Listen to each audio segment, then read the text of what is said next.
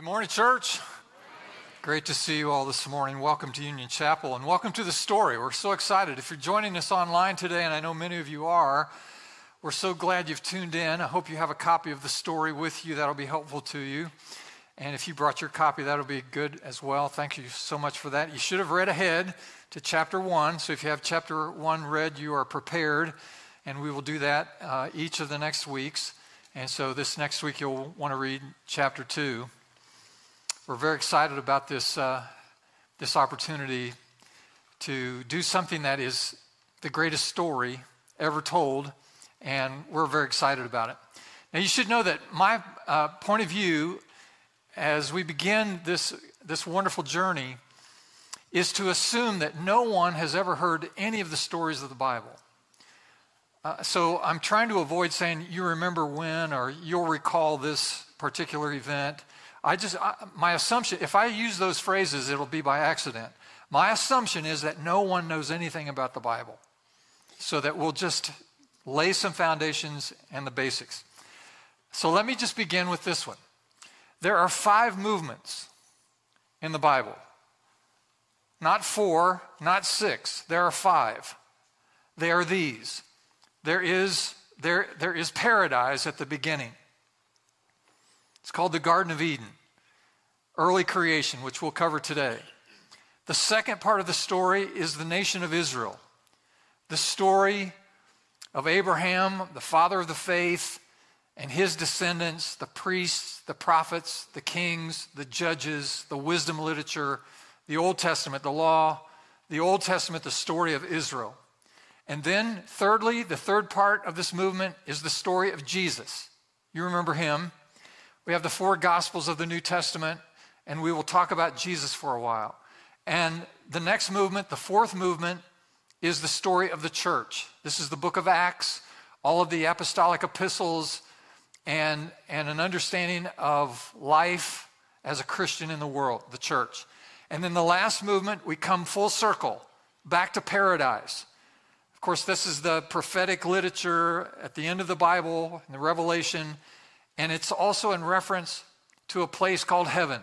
It's not Eden anymore, but now the paradise is described as heaven, the eternal kingdom of God. So again, 5 movements. First is the paradise of Eden. Next is the story of Israel, the story of Jesus, the story of the church, and the story of eternal life, back to paradise. And you can see it all comes full circle. And so if you understand those 5 movements, have them clear in your mind, chronological order, you can understand where we're going. Johnny was in Sunday school class, and the teacher was talking about creation. He was very enthralled, especially the part where the teacher mentioned that God had removed a rib from Adam in order to create Eve. The following week, Johnny was playing, and his mother saw him kind of laying on the ground like he was ill, and she said, "Are you okay?" He said, "Yeah." He said, "I have a pain in my side. I think I'm having a wife."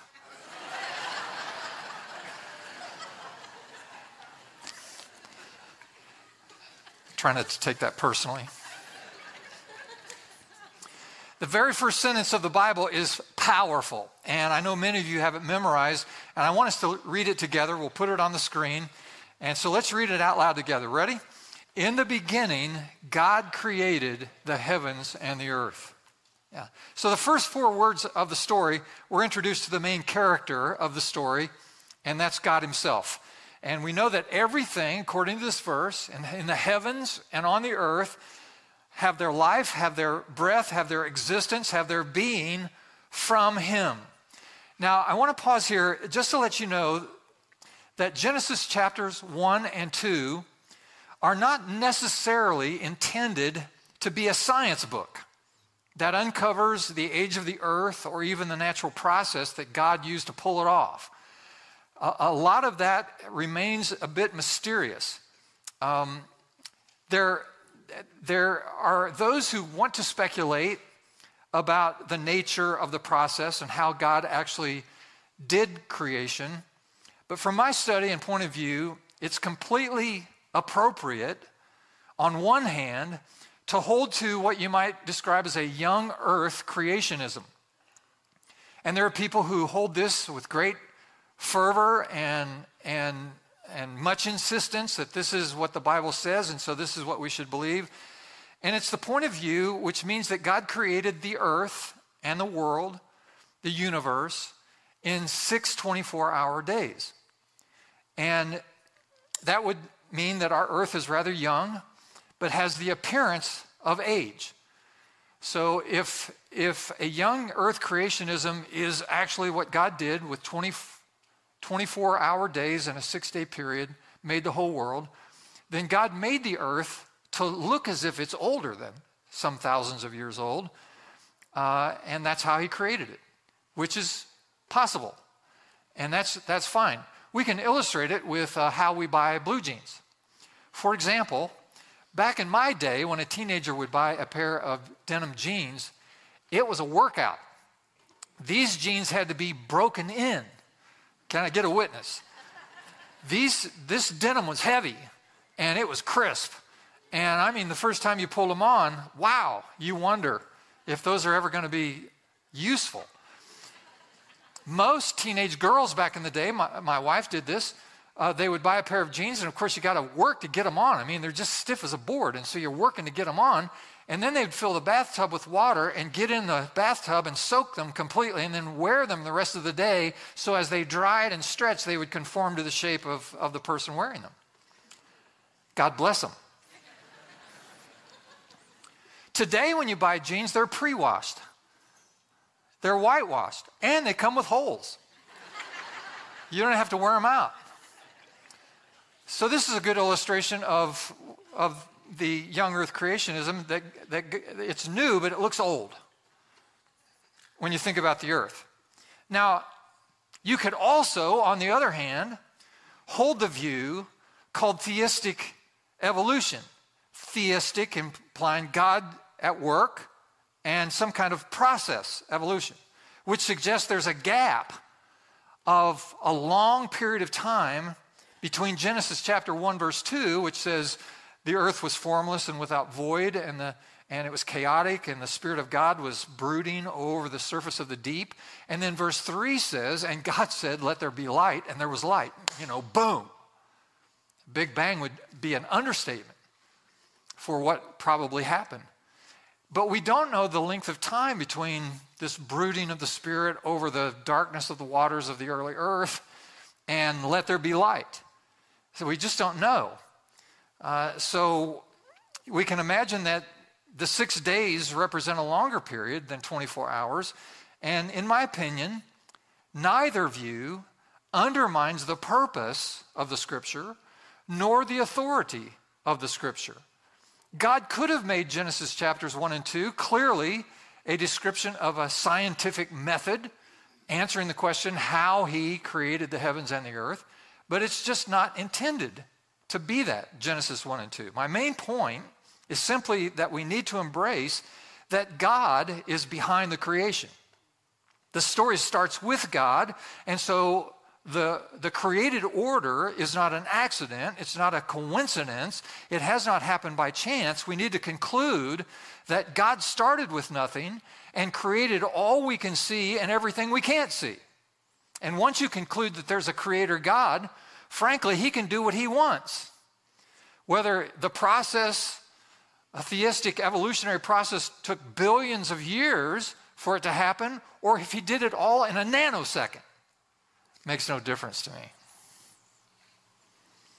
Because the God that I worship and serve is capable of doing either or both.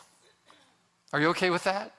The point is that Genesis 1 and 2 has less to do with your view of creation and science and more to do with embracing a proper view of who God is himself. That's the point I want to make. So now we move to the whole point of creation. Why did God do all of this? Really important question, isn't it? Why are we here? What is going on?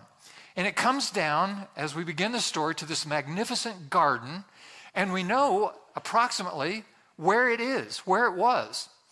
Yeah, you can open your story to the inside cover, and you'll see an ancient map there. We'll put it on the screen for you. And if you look on the map and find the Tigris and Euphrates rivers, And you can see that they flow south toward the Persian Gulf, and where the Tigris and Euphrates merge, just north of the Persian Gulf there, that is where we're fairly certain resided the Garden of Eden. You might want to, you can see we've drawn a little tree onto the map here. Maybe if you have a pen or something, you can draw just a little tree there depicting the Garden of Eden. That is in modern-day Iraq, where the Tigris and Euphrates merge north of the Persian Gulf. So that's an interesting thing to know, isn't it?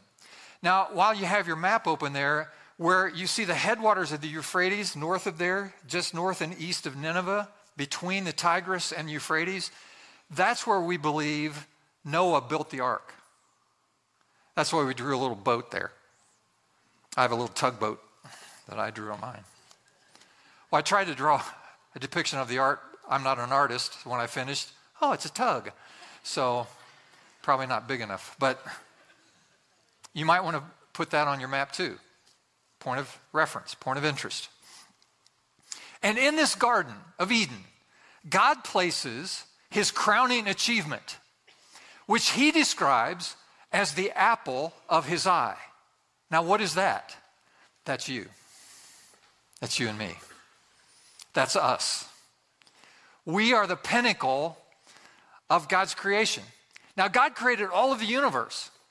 And we know, for example, in the universe that we have been able to study, that we live in what we describe as a Milky Way galaxy. We have a star in our solar system called the sun, and that sun, that star within the Milky Way galaxy is one of billions of stars. There are billions of stars like our sun inside of our home galaxy, the Milky Way. We also know out there in space, in the universe, there are at least 100 billion other galaxies. At some point, this begins to boggle the mind. Yeah, you can't get your mind around it. It's so huge.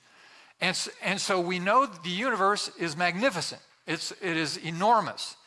And that we are just a little spot in that universe. By the way, we have just recently in the United States launched another satellite telescope, which is 100 times more powerful than the Hubble Space Telescope, and will be able to tell us all kinds of things we don't know about the universe. It'll be cool. Love that stuff. In the study of the universe, it just makes God more impressive to me. And so we have this world in which we've lived. But God reports to us as huge and spectacular and almost incomprehensible as the universe is, he says the most important part of all creation are men and women. That he has created in order to establish himself in relationship. The Father, the Son, and the Holy Spirit, the community of the Godhead, wants to be in intimate connection, close fellowship, in community with you and me. This is God's ultimate objective for creation. That's why he did it. That's why he made it, so that he can be in connection with us. So let me put this first statement on the screen. His vision is to come down and be with us in a beautiful garden. So the first pages of the Bible, we see what matters most to God is his relationship with us. But God wants to know if Adam and Eve want to embrace the same vision. And so he gives Adam and Eve a very powerful capacity that nothing else in creation, none of the other created order has the same capacity that human beings have, and that is freedom of will, the freedom of choice. This is the most powerful aspect of God's created order. There is no close second to this. The capacity that God has given us as human beings to choose right from wrong is the greatest gift God has ever given us. It's an amazing capacity, remarkable opportunity. So God says to Adam and Eve in the garden, I'm going to give you a choice to either accept my vision and live in close harmony and community with me, or you can choose otherwise. And in the middle of the garden, he places two trees. One is the tree of life. This bears fruit that when you partake of this fruit, it's the fountain of youth. You never die. You live forever. God's original intent and design for Adam and Eve in the Garden of Eden was to live there forever in communion with God and the whole human race that would be developed with them. The second tree in the garden was the tree of the knowledge of good and evil. Now we have this choice, and God sets before them the choice.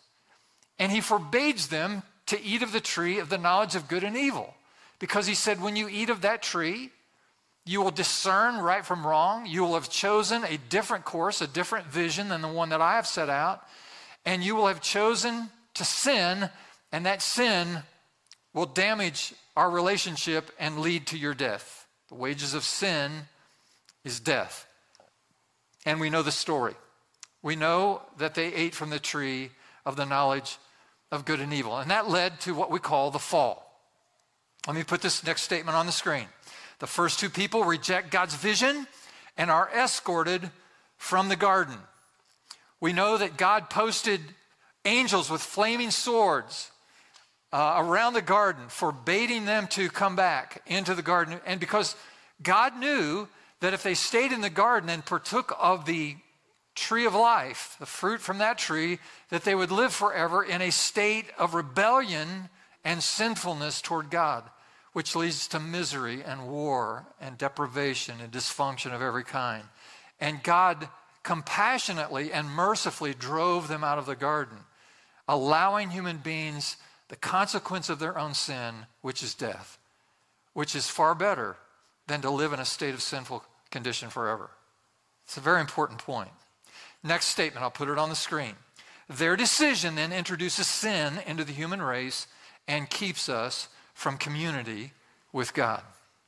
The Bible tells us that the moment Adam and Eve took the forbidden fruit, and by the way, scholars and psychologists actually got together a few years ago to try to determine what the forbidden fruit actually was.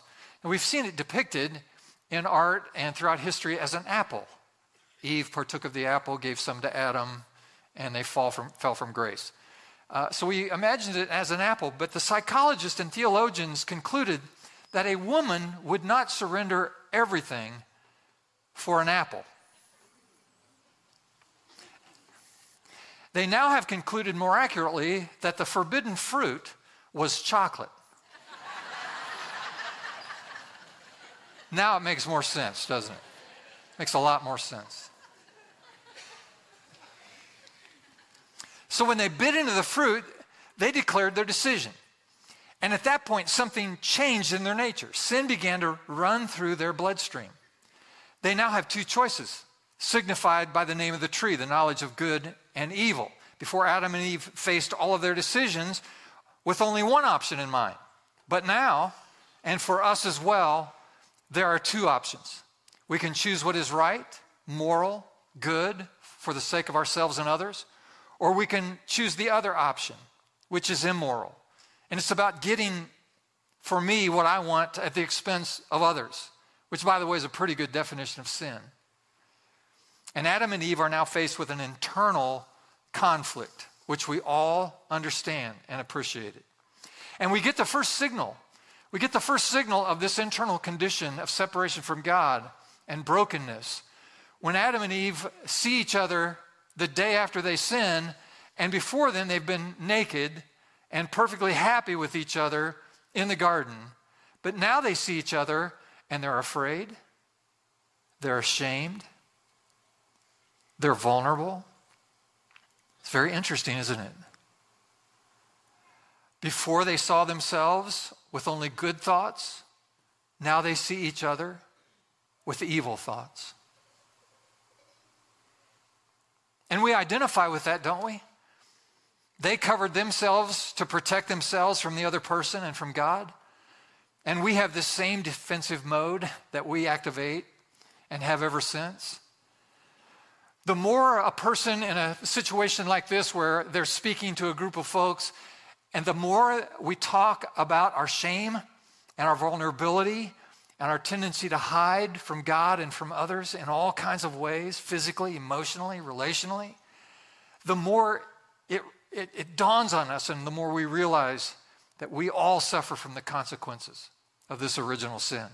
The psalmist wrote it this way. It's in Psalm 51, verse 5. He said, "Surely I was sinful at birth, sinful from the time my mother conceived me." This is a very hard concept to get your mind around.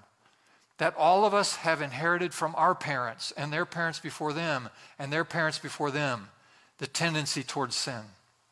It runs in our veins. I inherited from my dad a weakness in our lower back. My dad, every once in a while his back would go out, had to have surgery. He suffered with a lower back problem his whole life. I suffer with a lower back problem. Our sons suffer from a lower back problem. And we all suffer from the sin problem. We inherited it from our father Adam and our mother Eve. It's part of the condition of the world. So if you're a human being in this room today, you're a descendant of Adam, which means from the womb of your mother, you were conceived with a sinful nature. And that's hard to comprehend. It's easy to be in denial about. People have tried to push the thought of it away for centuries. But all you have to do is experience the human condition, observe the human condition, and realize that we all suffer from the same tendency to sin. Now, here's what we see over and over again in the story. When humanity is left alone from God, the expressions of evil only get worse and worse. This happens from the garden after sin enters the world, and it's continued to happen ever since. This is precisely what happens in the unfolding of the first pages of the Bible. We have from Cain killing his own brother to the time of the flood. We see that sin escalates to the point of the despicable. One occasion that's not found in the story, but it is in the Bible, it's in Genesis chapter 6, records an act that is where some believe that evil male angels, we might even call them demonic spirits, are taking human women and producing an offspring, a combination of angelic beings, dark spirits, copulating with human women and producing a race of people, offspring, that the Bible calls Nephilim. It's hard to wrap our minds around this, but what we know is that it's a deplorable act against the design and pattern of God, best intention and design of God. This is crossing over a boundary. Spirits should not interact sexually with human beings. This is evil.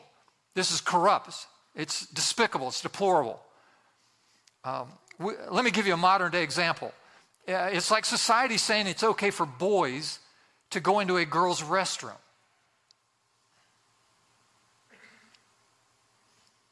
It's the same thing where something so outside of the design, purpose, and pattern of God is being suggested by people who don't even think it's wrong.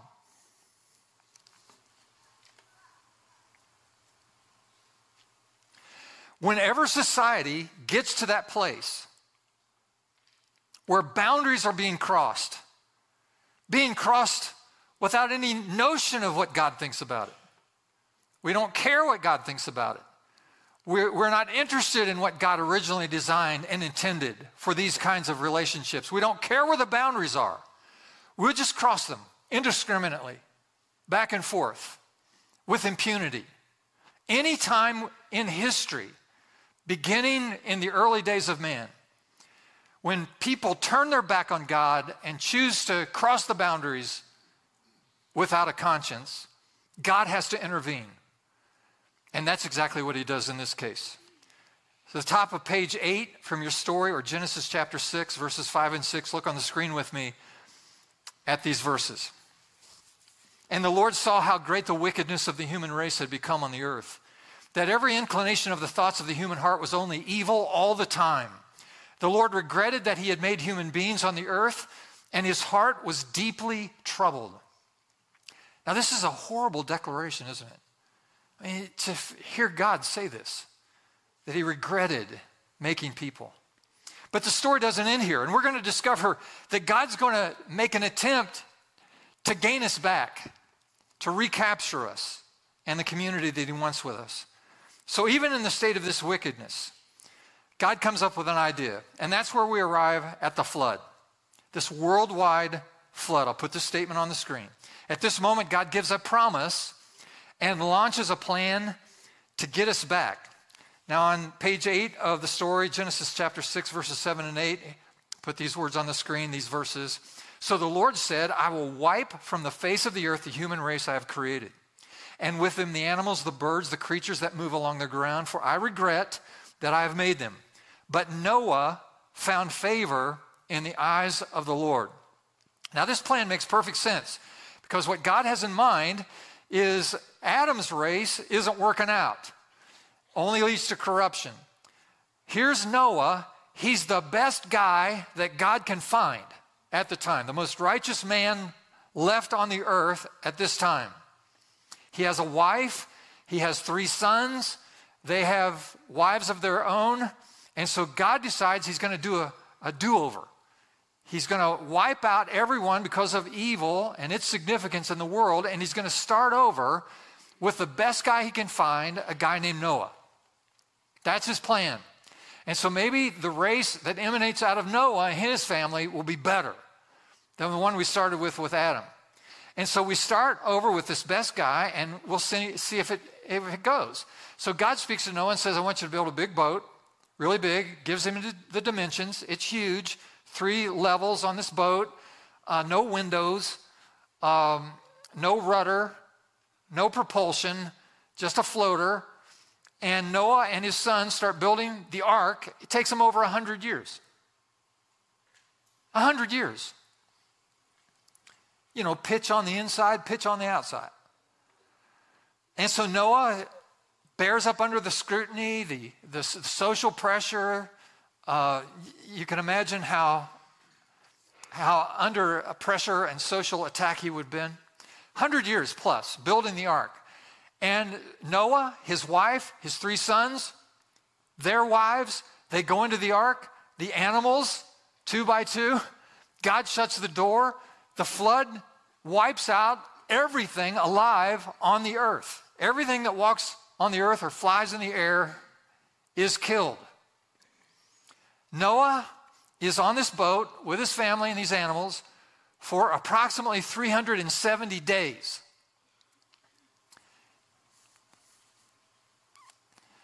They step out and they start to rebuild. Not from the seed of Adam, but from the seed of Noah. And they're going to see if this fixes the problem and leads them back to God. Now, we ask the question, did this plan A, work? And the answer is it didn't work. Here was the first indication. Noah plants a vineyard shortly after he gets off the ark, and with the grapes that he raises, he makes some wine, and one night he gets drunk. And who could blame him?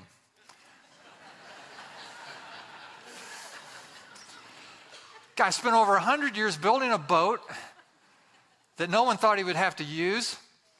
And then the next 370 days, he's with his cranky wife during the day, or during the night, and he's doing nothing but shoveling during the day. You would get drunk too.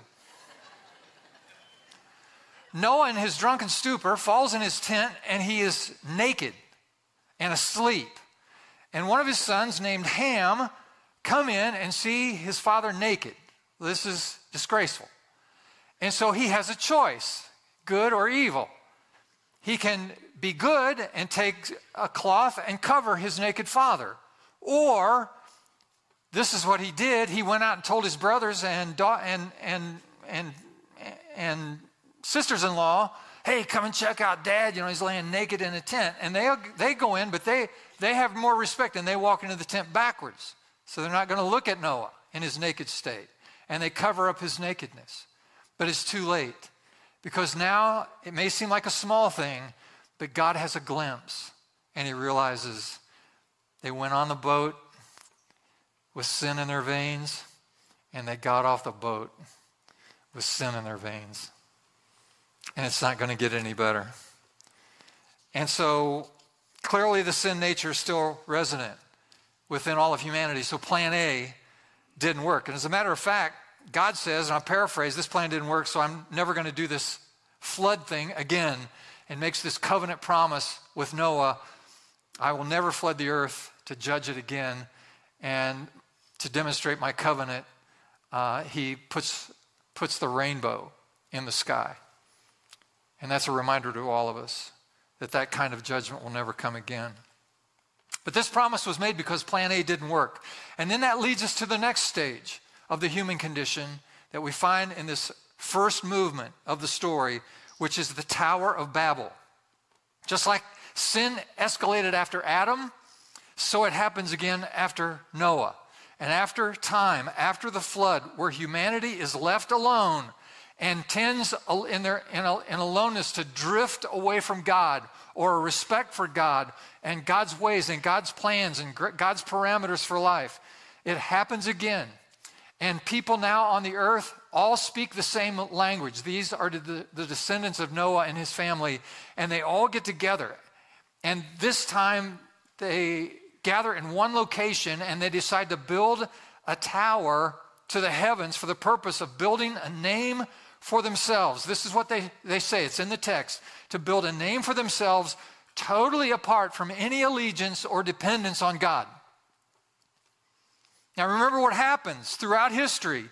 Anytime people are left unrestrained without respect or fear of God and his best plan and purposes for their lives, the corruption and the sin become so deplorable that God has to intervene. And that's what God has to do in this case, because these people, these post-diluvian humans on the earth, we don't need God. We'll build a tower up to the heavens. We'll be able to climb up there and we can be as important as God is. And God sees them. And this is what God actually admits about them. This is in Genesis 11:6. This is an interesting point. He said, if as one people speaking the same language, they have begun to do this, build this tower, then nothing they plan to do will be impossible for them. God acknowledges, and we can learn from this, what human potential is all about. God says, listen, if you got a bunch of people with one mind and one purpose, all dedicated to doing the same thing, even if they're rejecting me as the purpose of what they're doing, nothing shall be impossible for them. That's a very, very powerful principle, the human potential principle. Overlay it now on us, the people of God, the people of faith, the people of the church. It's also true that anything the people of God set out to do with one mind, one heart, one purpose, for Jesus' sake, nothing shall be impossible for us. Amen. That's where the amen goes in the sermon. Nothing is impossible for us if we put our mind and our heart and our purpose for Jesus' sake in focus. We can accomplish anything that we set our heart to do to honor Jesus Christ, because we have that kind of potential that God has given us. Amazing. So God steps in. He graciously confuses their language to weaken their ability to work together. And so he saved them from themselves. You say, why is that so important? We ought to thank God that he confused the language of the people at Babel. Because if he had not done so, they would have gone on and shut out all of humanity for all time from any kind of connection with God. And that's a horrible thing. So let's come then to the conclusion of this first movement. So God says plan A didn't work. Time for plan B. What will it take to get back into the garden with God? What will it take to reclaim intimacy and community and relationship with God? What will God do next? Do you recall a time with Adam and Eve? If you look on the bottom of page 6 or Genesis 3:21, one of the first things God does after Adam and Eve have found themselves ashamed and afraid in their nakedness, they cover themselves with fig leaves, you remember. The first thing God does for them, this is so important, this is a clue now to where the story will unfold. He removes their fig leaves and covers them with animal skins. Now, he's not just upgrading the wardrobe. This is a very important moment. He is signaling to us that the solution to getting you back and covering your sin is going to require greater sacrifice. It's going to require the shedding of blood. The animals whose skins God used to cover Adam and Eve in the garden had to be sacrificed. Their blood had to be shed. And it's an insight, it's a window, it's a clue into what God will have to do in order to reclaim us and his community with us. Which leads us to this last sentence, I'll put it on the screen. The rest of the Bible is God's story of how he kept that promise and made it possible for us to enter a loving relationship with him. So the story is just beginning. Plan B, which is in reality has always been God's plan, and it's going to work. So if you stick around as the unfolding story happens, chapter after chapter, we're all going to see the extent to which God went, the extreme sacrifice, the extreme willingness, the extreme motivation of love that compelled God to do what he did in order to cover us and our sin and restore our relationship with him. So next week, read chapter 2, and we will continue this story. Let's pause and pray just for a moment. I want you to just think with me, just listen with me for a moment. Let's rehearse as we pray and contemplate what we've heard. God banished Adam and Eve from the Garden of Eden. He set angels to guard it in order to keep them from the tree of life, which would sustain life forever. Without access to this tree, they would eventually die. We think God is being crueler, mean, by letting us die, but it's actually an act of God's grace to keep us from being able to sustain our life forever in a state of sin, hatred, violence, misery. Man's choice resulted in separation from God, and it broke his heart. The rest of the story, the entire Bible, tells us of the relentless pursuit of God and the extent to which he will go in order to get us back. The rest of the story is the unfolding of God's loving pursuit of the apple of his eye, human beings, you and me, in order to restore us to loving community with him. After Adam and Eve sinned and became aware of their nakedness, they made fig leaves to clothe and cover their nakedness. God took away the fig leaves and covered Adam and Eve with the skins of animals. We see the clue. We begin to understand. For God to restore the vision that human beings are his supreme passion will require a supreme sacrifice, the shedding of blood. Lord, open our minds and hearts to your word, because we know your word is a lamp to our feet and a light to our path. And so enlighten us. May your truth liberate. Drive aside all confusion and darkness, unbelief. And may your truth light our way and set us free. Thank you for your grace to meet each one of us at the point of our need, the point of our journey, point of our story. We thank you for all these things in Jesus' name. And everyone said, amen. Would you stand with us?